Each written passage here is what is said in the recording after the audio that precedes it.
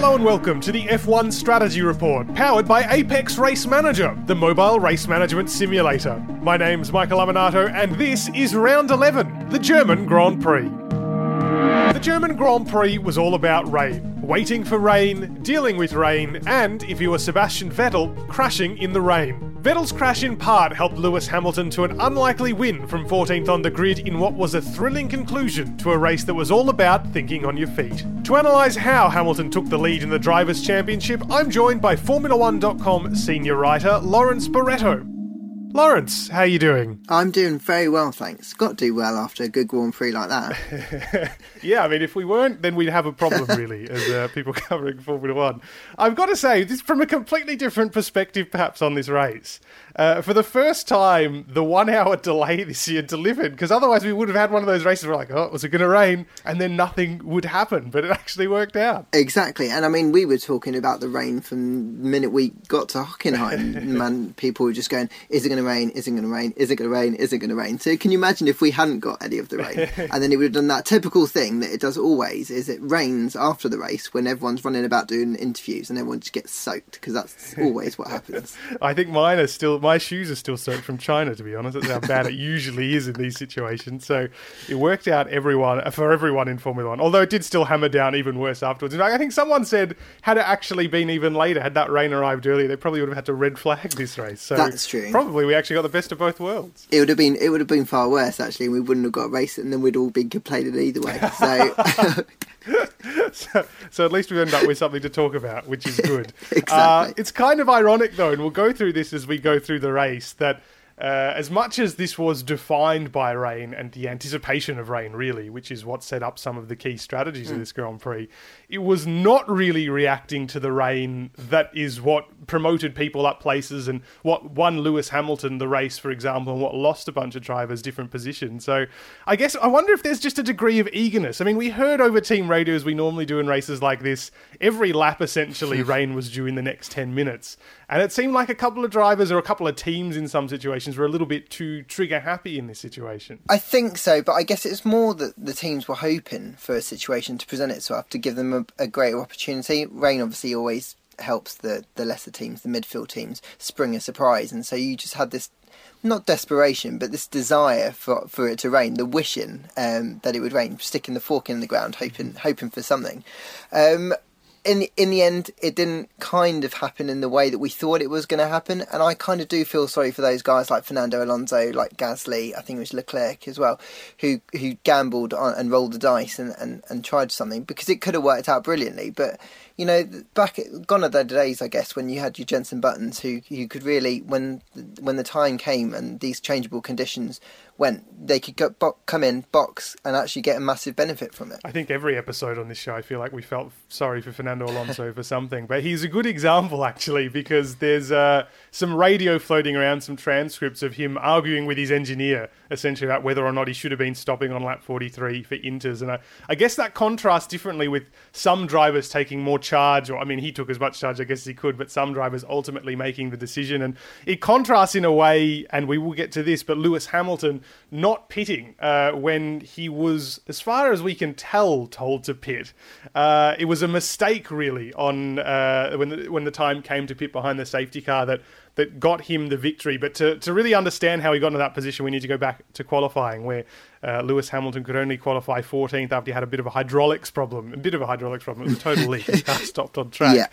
Yeah. In some respects, this was a bit of a blessing in disguise, though, because this set him up to go really long in that first stint, as we normally see these drivers out of position do. Start on the harder tyre, try to avoid stopping right till the end, maybe one stop, or hope that something unusual will happen, in this case, rain.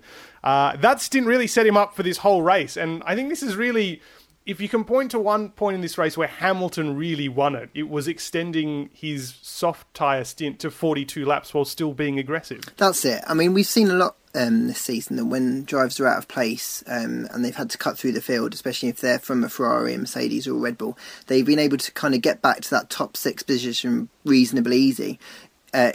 But what was, like you said, what was really special about what Lewis did was he managed to manage those tyres throughout that whole period while being quite aggressive. I think he managed to get up into the top 6 within 14 laps or so.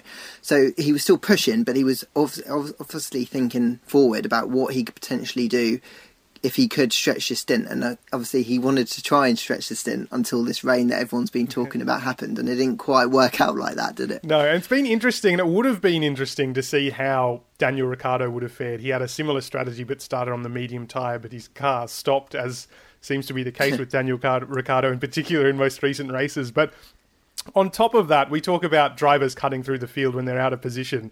It really feels like since Monaco, the midfield has learned to be particularly willing to let these drivers pass, because the midfield is so tight, and we'll get to some of those battles a little bit later, but Hamilton has gotten to the point now, and he started out of position a couple of times, or has been dropped out of position a couple of times as well, where he's really faced zero opposition having to get there. Like you say, I think within 14 laps he was 5th. Within 11 laps he was 6th. In some respects, it's an incredible comeback, right? But on the other hand, it's sort of like, it looks like a bit of a demonstration run when you're watching it. Exactly. I wouldn't say that guys were jumping out of their way to help Lewis get through, but they've got the bigger picture in mind. And like you were saying, they're battling those guys just in a couple of guys in front, a couple of cars behind. And if they start faffing about trying to race with Lewis, they're going to lose time, and that's going to define their race. So it makes sense in the bigger picture to let him through. I guess that makes it less special in the grand scheme of things, because it kind of just means that Lewis didn't really do anything amazing to get up to 5th in the end. But at the same time, you don't want to take too much away from him, because he still did it reasonably quickly. He's still got to go get the job done, and he did it cleanly. We've seen plenty of times when guys are coming through the field, they've clipped another car, maybe some damage. It's not completely that simple. No, it's never easy, I guess, to pick through back markers. We see that fairly often, especially. In fact, we saw that in this race with Kimi Räikkönen trying to avoid Kevin Magnussen and a whole host of midfield cars in the rain. While Hamilton was extending that stint, there was sort of an interesting sideshow that could have had an effect on the ultimate outcome of the race for Sebastian Vettel and Kimi Räikkönen, had Vettel, of course, finished the race. And this was the fact that they pitted Räikkönen early, did Ferrari, both to cover off Lewis Hamilton, who'd made such great progress, and also to try and get in a pit stop window of Valtteri Bottas, which he did effectively do, because when Bottas made his first stop, he dropped behind Räikkönen, notwithstanding whether or not Räikkönen would ultimately be on a 2-stop strategy. But this was this moment where when they pit Vettel from the lead, and he was essentially commanding the race at that time pretty confidently, he found himself stuck behind Kimi Räikkönen. Now, there was not really any question about which driver was faster in this race, nor about which driver scored more points over the course of this season, but unusually for Ferrari, there was a whole lot of hesitation about swapping these drivers, which ultimately benefited both. They just did it, didn't they? It was weird, because if there's a team normally on the grid that's happy to do this, it's Ferrari, and yet they took their time to decide, and then when they decided, they didn't really say what they wanted to do. So Kimi's going, well, can you just tell me what you want me to do? And they just seemed really scared to say the words, didn't they? They didn't want to say, look, Kimi, this is a team order, you need to move out of the way. It was bizarre. It's very strange, as you say, considering this is Ferrari we're talking about, with such a long and colourful history of team orders. But in retrospect, if we consider this race as a whole, a race where Ferrari lost a bit of the championship initiative, certainly Sebastian Vettel did, to what ultimately was a really decisive Mercedes outfit. And we'll talk about the team orders perhaps a little bit later between Hamilton and Bottas, but there couldn't be a more contrasting example of just being decisive on the pit wall in these moments. Exactly. And then I think as soon as Sebastian eventually got past and they finally made the call to let him go, he was 3 seconds a lap quicker, or he at least pulled a gap of 3 seconds in 1 or 2 laps. And I mean, that kind of gap can be race defining. As it turned out, it might not have had an overall impact on the race, but it's little things like that. These championships are going to be won on little instances like that. And Ferrari, I'm surprised, took so long to make a call either way.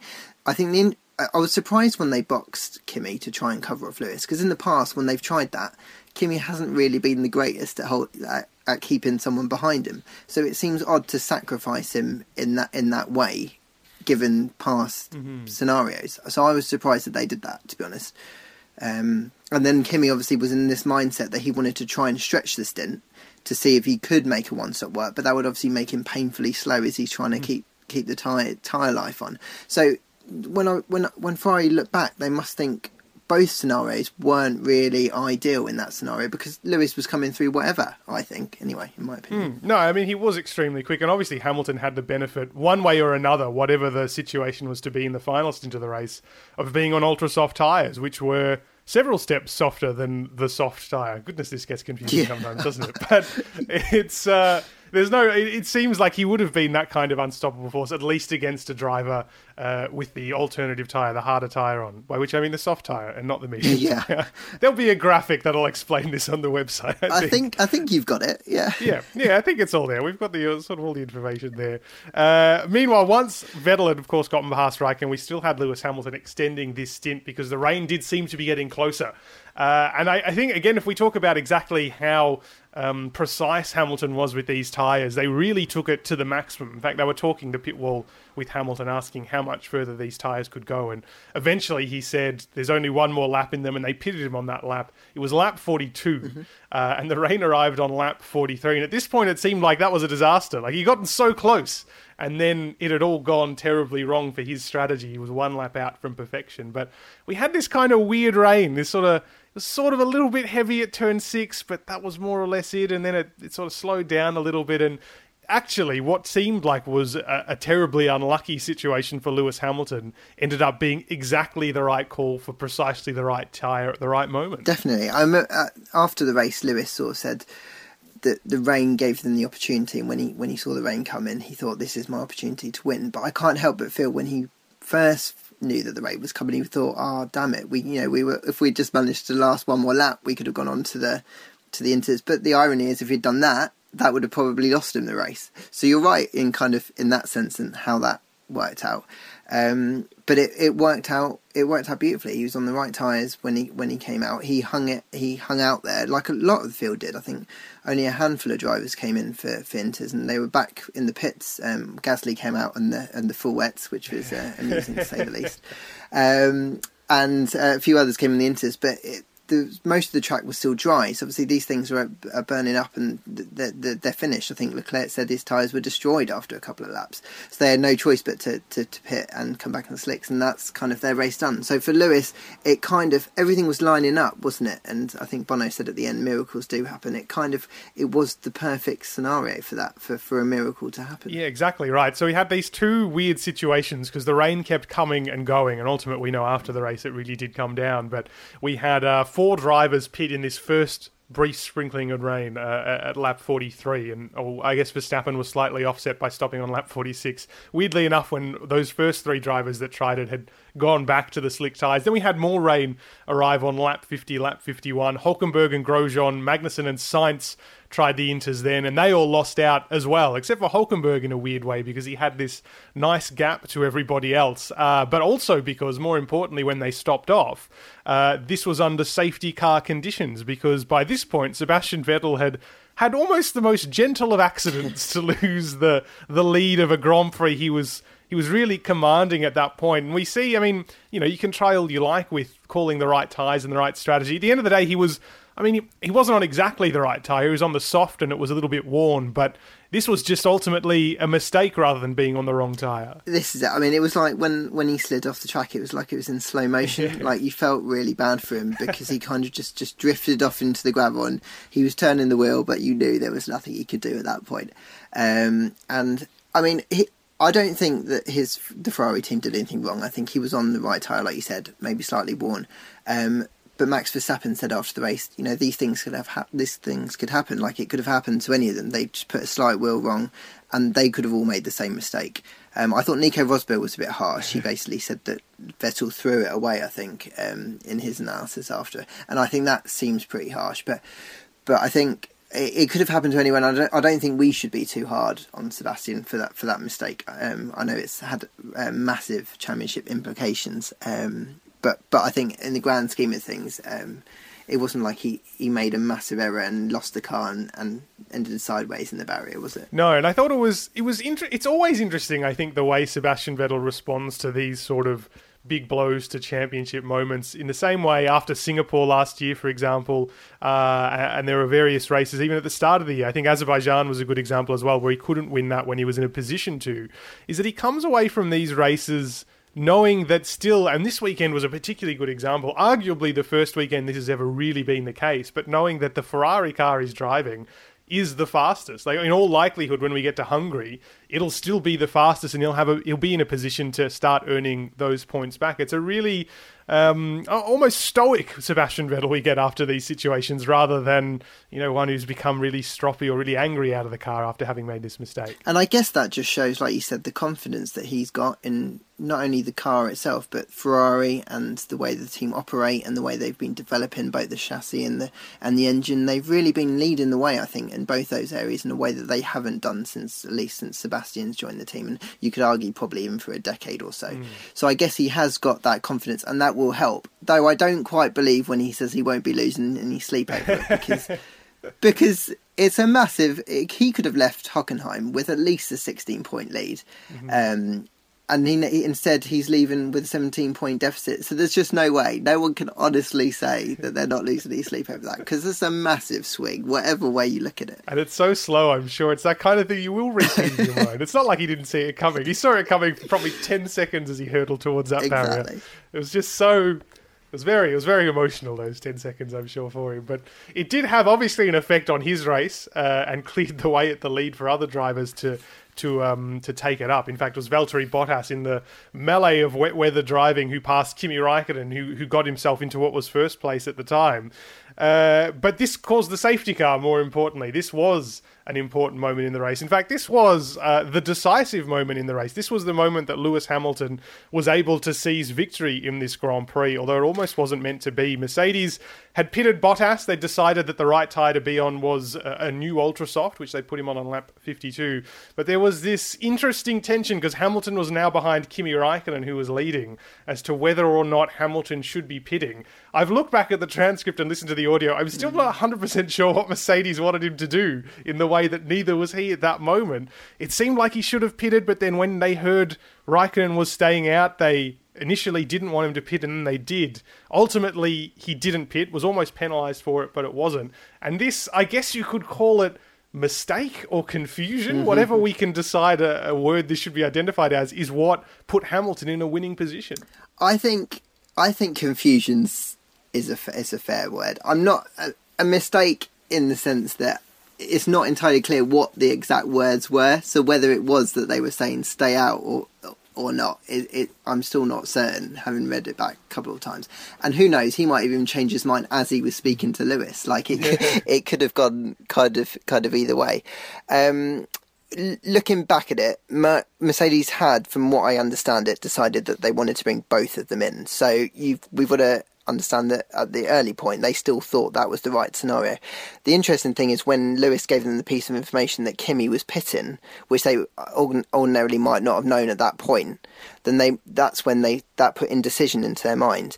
So when he then crossed over the grass, he knew he had a few seconds to decide. Not even that, I guess. He made the call to stay out, and I think a lot of that should be in the driver's hands anyway. He's seen that Kimi's pitted. He knows that an opportunity's up there. So whether or not he heard exactly what the team said, or if he indeed understood what the team said, Lewis, I think, in that point in time, made a call, and he thought it would be better to take the punt and stay out, because then it's the differential, isn't it? You've got Kimi gone in, and you've got Lewis going out, and that would have meant that he had the best opportunity to win the race. So I kind of see what happened there. It's a really beautiful example of how much activity there is on a pit wall at a safety car moment. Ordinarily, we're used to hearing engineers very controlled and very measured in their tone, delivering instructions that are easy to understand. But there was so much chaos at this moment when the weather seemed to be coming in, when there was a safety car coming out, identifying where all those key A, rivals, and B, the safety car was.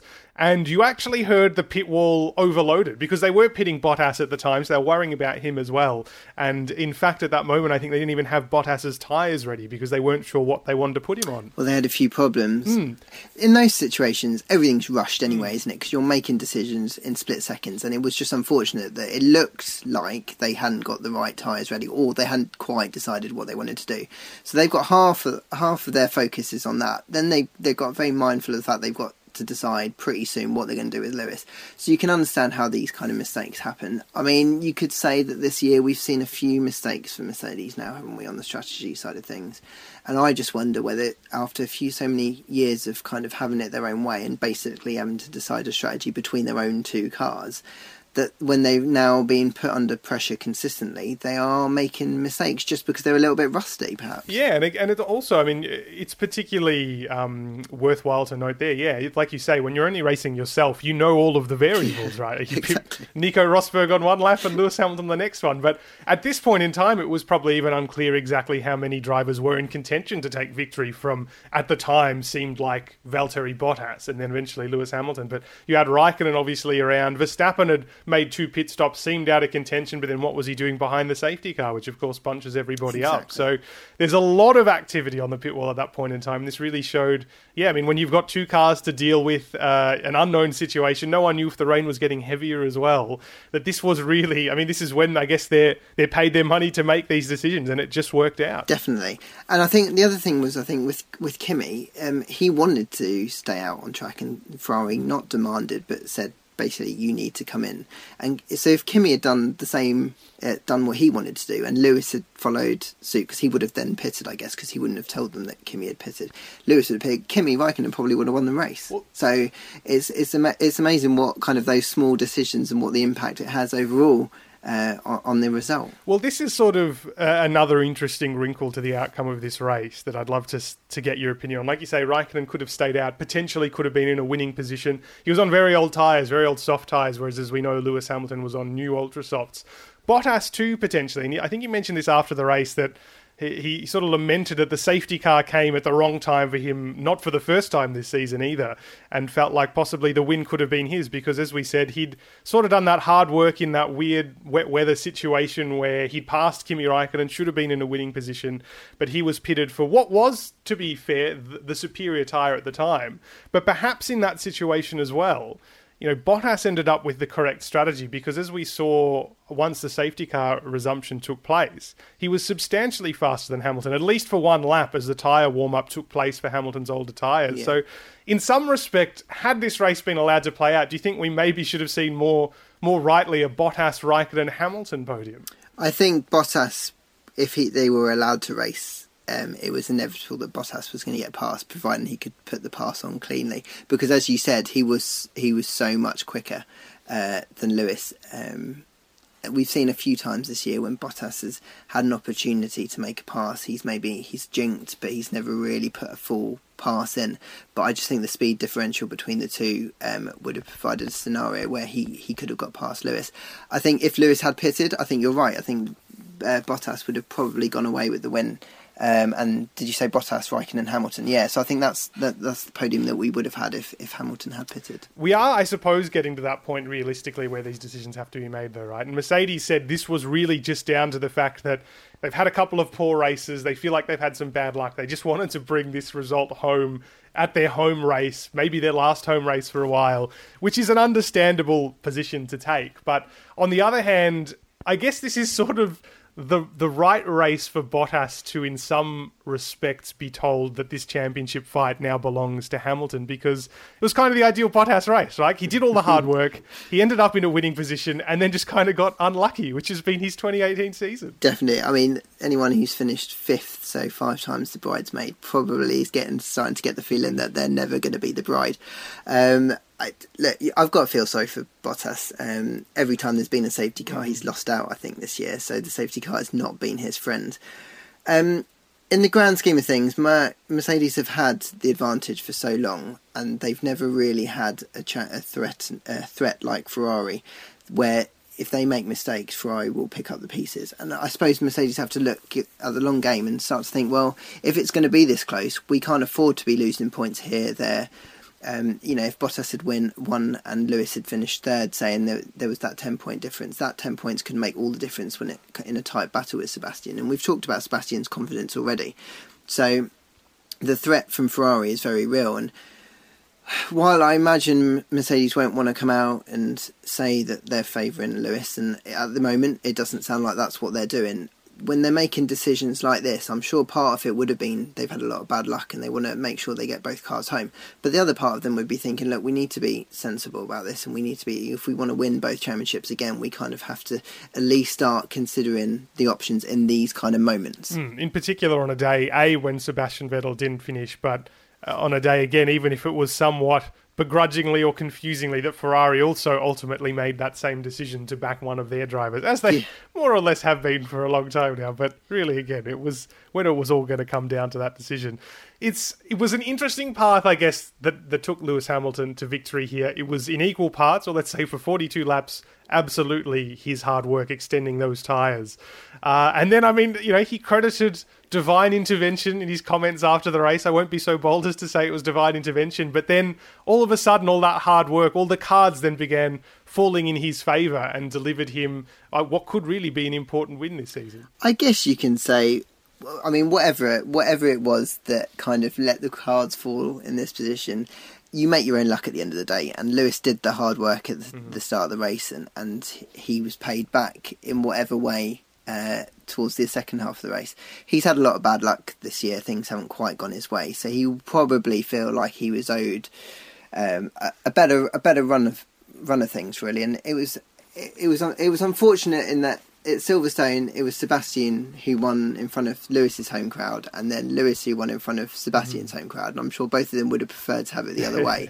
But this is sport, isn't it? And these things happen, and there'll be highs and there'll be lows. And who knows? We might look back at this season, and Sebastian might think that was the moment I lost the championship. Much like Felipe Massa might look back at the Singapore Grand Prix when the fuel hose was attached to his cars. That was the moment that he lost the championship. But these things happen in that sport, and that's what defines it, and that's what keeps everyone so interested in Formula One, I think. And the championship certainly is shaping up to be, well, hopefully continues to be exciting. We're only just halfway, don't we? We've still got so much racing to go. If we have a look down the order at a couple of the other results from this race, Raikkonen, as we said, finished third. Max Verstappen fourth, a little bit on his own after being one of those early adopters of intermediate tyres and ultimately having to go back on that decision. But Nico Hülkenberg to finish fifth, a big result for Renault. And Romain Grosjean, I suppose, somewhat quietly for a driver who any result that he gets really these days is impressive for Romain, poor old Romain, finished sixth behind him, despite both being on that intermediate strategies, I guess we could call it, of trying those intermediates and switching back to the ultra soft tyres. The only drivers who kind of managed to make that work, and what I think is a really good example of how powerful that ultra soft was at the end.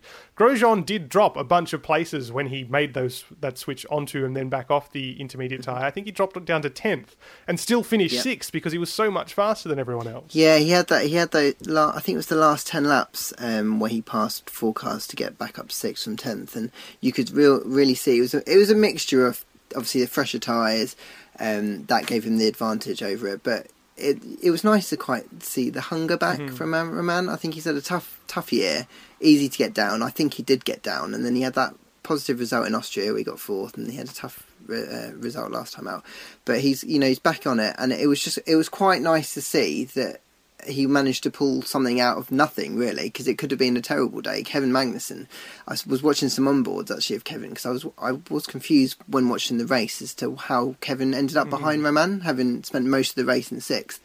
But it just so happened that when it started to rain, he just couldn't drive as quickly as everyone else. So he was tiptoeing round, lost a bunch of places. Romain just bolts past him on the same tyres, just bolts past him. And it's just interesting to see that, we talk often about drivers and how they excel in changeable conditions, but some drivers don't excel in those conditions. And that was an example of how things didn't go so well for Kevin, who's had probably a far stronger season than Romain this year. Yeah, and it's sort of an interesting reversal of roles for those drivers, because in some respects I feel like Magnussen has marked himself out as a driver who can really get on top of a car that just sort of is behaving a little bit inconsistently, kind of like Haas has over the last couple of years, whereas Grosjean, he feels very specific, doesn't he? Yeah. We know his troubles with brakes over the years. He really wants the car to be set up in a way so he can, I think, aggressively enter corners, whereas in this situation where the weather was all over the shop and where the car was obviously behaving differently to the way it normally does in those conditions, he was the man who really stood above the rest and delivered a good result, and one of the few good results, weirdly, that Haas has this season in this race. Definitely, and it was threatening to all go wrong for Haas. I mean, like you said, Haas have had a really strong car this year. They've probably had the 4th best car overall, and yet they're not fourth in the Constructors' Championship, and not by a long way. That's Renault at the moment. When they decided to pit both cars for Inters, obviously that we know with hindsight that was the wrong call, but you've got a team like Force India who chose to stay out, and I guess that just shows that they're two of quite similar teams now fighting for a similar position. You've got the experience of Force India coming through there, and they could see that was the better decision, and I guess maybe just with an inexperience, Haas made the wrong call. They perhaps took what would ordinarily have been the safer option, because if it had rained, the safer option was to get on the tyres that you would think you would need to be in the safe situation. So you kind of see why they made that decision in the end. But it meant they lost track position to Nico Hülkenberg and both Force Indias. And as it was, Roman managed to gather a couple of places back, get both Force Indias back, but he wasn't able to get Hülkenberg in the end. Whereas Kevin Magnussen couldn't. He ended up outside of the points, and that was a double points finish loss. As you say, contrast interestingly to Force India, who stuck to their guns, and it sort of shows, I mean, other than Hülkenberg and Grosjean, the two drivers who managed to get up there despite switching to the Inters, it was Perez and Ocon for Force India, even Marcus Ericsson for Sauber, who showed that sticking firm with your tyres ended up being the right decision. Despite this race hinging on rain, it was actually, in some respects, not responding to the rain that got them the points. Often we talk about it being a bold decision to kind of respond to the weather and go in and take tyres, and more often than not, that actually does tend to be the result in the better option or the more risky option. But it was a risk for those guys to stay out because the rain could have intensified and they could have just gone backwards and it would have been race over. So I guess we got to give credit to those guys who did kind of roll the dice and choose to stay out rather than responding to what everyone else was doing. And it's worked out for Marcus Ericsson in a way that it hasn't really worked out this year. It's all been Charles Leclerc, really, isn't it? And I guess for Marcus, he will probably feel that it's time and all that something worked out for him, and he had the right strategy this time, whereas Sauber pitted Leclerc, and Fred Vasseur admitted it was a mistake to have done that. And I suppose we can say, in some respects, a similar thing to Brendan Hartley, who managed to deliver a result for only the second time this year, a points result, I think that's right. He pitted for Ultrasofts. He was one of the drivers who sort of took that third option, pitted for Ultrasofts behind the safety car. That was really the right call. If we look at the end of the day, Hartley had the right call along with Bottas and Raikkonen to pit behind that safety car, and ultimately that got him a point when most of the rest of the midfield kind of stumbled with their decision. So a good result considering he continues to be under fire at Toro Rosso. Yeah, he's another one who's had a difficult year, but as I understand it, Hartley actually made that call to do that, and I think that stands him in really good stead, because I think that will really help his standing in the team, that he's kind of stepping up and being ready to make those calls. Because I think at that point it could have gone either way, and if he hadn't made that call, he probably wouldn't be standing here with another point on the board. And when you're under pressure, every point counts, doesn't it? So a big result for him, and it was a big race. It was an interesting race. It gave us tension, it gave us rain, even if at the end of the day the rain didn't have the effect we all thought it would have, at least for most of the drivers, and it gave us an interesting twist in the championship fight with Lewis Hamilton emerging the victor and the new championship leader. Lawrence, it's been a pleasure to look back on this race with you. Oh, thanks very much for having me, Michael.